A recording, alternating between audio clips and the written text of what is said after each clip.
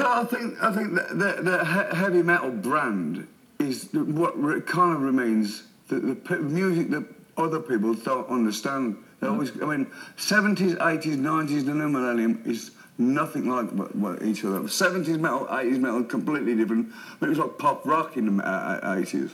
But now, I mean, I don't really listen to new stuff because there ain't no new stuff for me. I've been doing it 42 years. So and I've got to watch it when I'm making my record because if something gets in my head, inadvertently it comes out in my music, you know.